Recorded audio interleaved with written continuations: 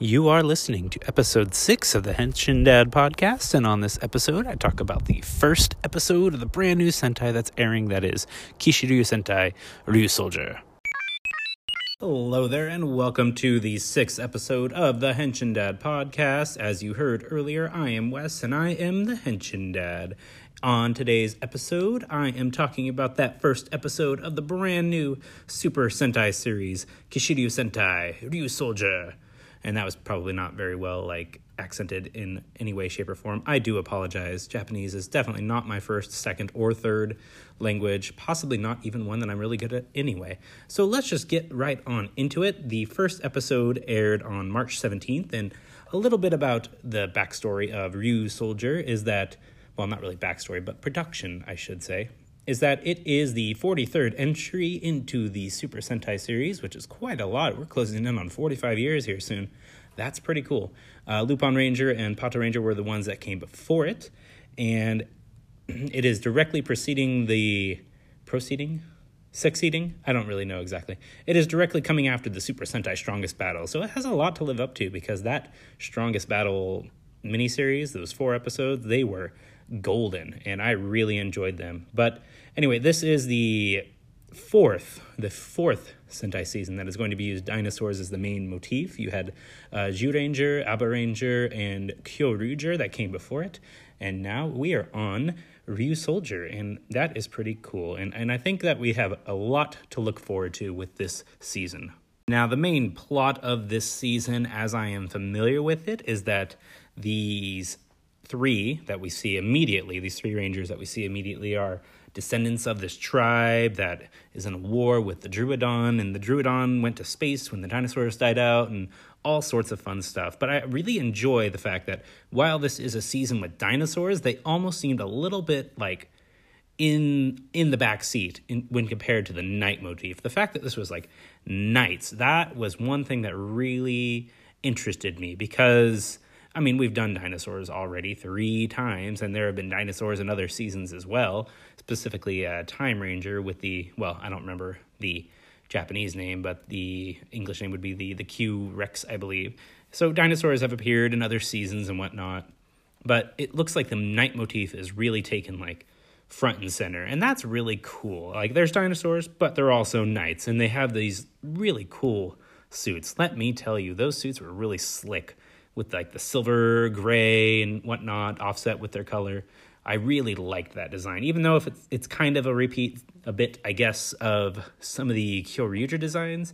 I really appreciate how they really made their own motif work. And the Dino Knights, I mean, what do you think of that? You think dinosaur knights, how regal is that? And I really like that for that reason. So as far as this episode goes, it was really just an introduction to the characters as well as an introduction to their masters.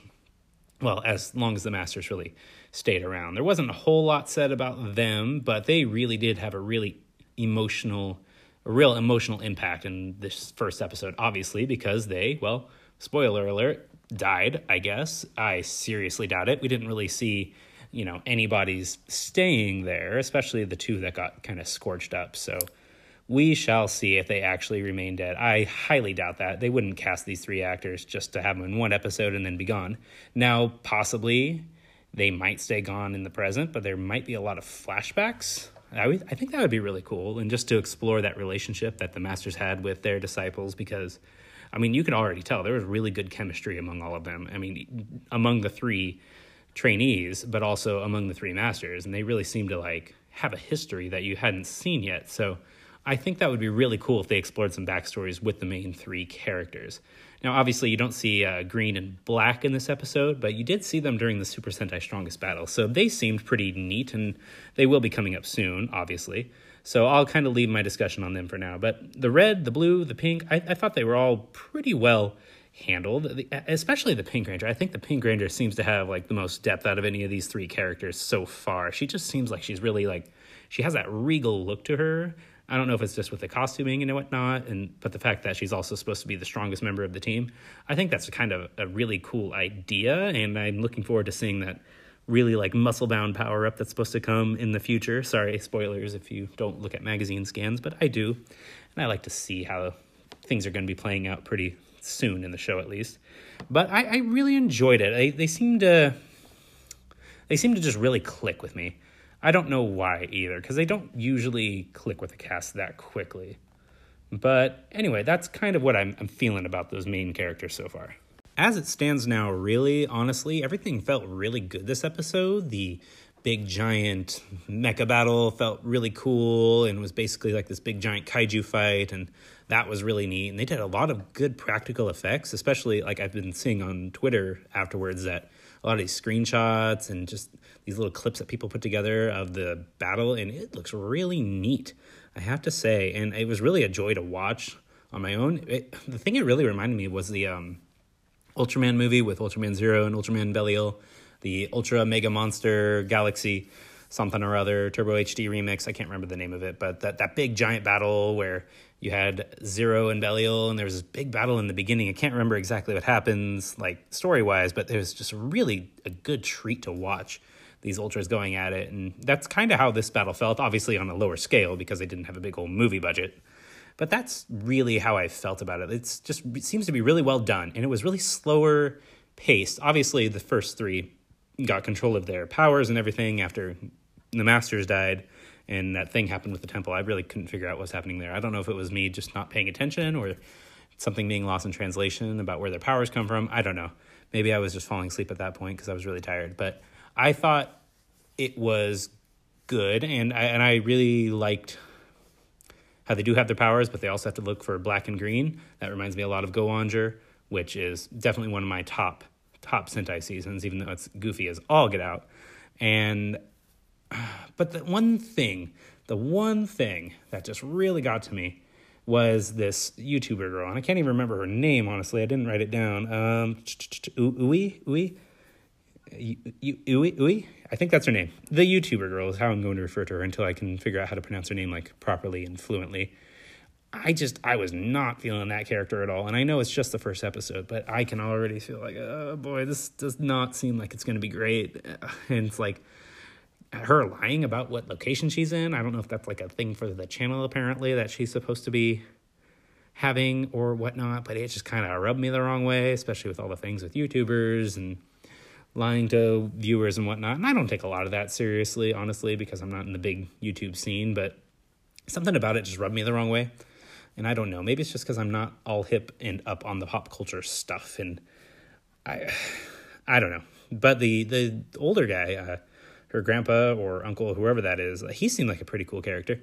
He's just, babbling off on the phone and everything and just kind of telling her what's what, and I thought that was pretty humorous. So I'm hoping that'll warm up to them, kind of like, reminds me a little bit of the characters from Abba Ranger, the diner owner, and that one girl who was Abare Pink at one point. I cannot remember her name. I'm so blanking. I haven't watched Abba Ranger in so many years, and they were a Hong Kong sub, so you know how it goes.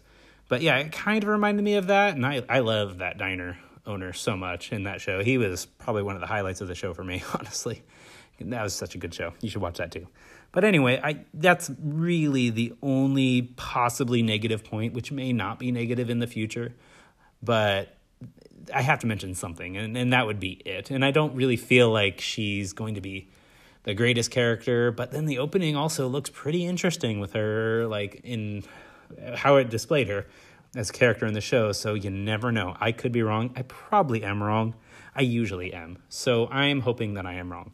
And you should hope that I'm wrong too, because it's better when I'm wrong, usually.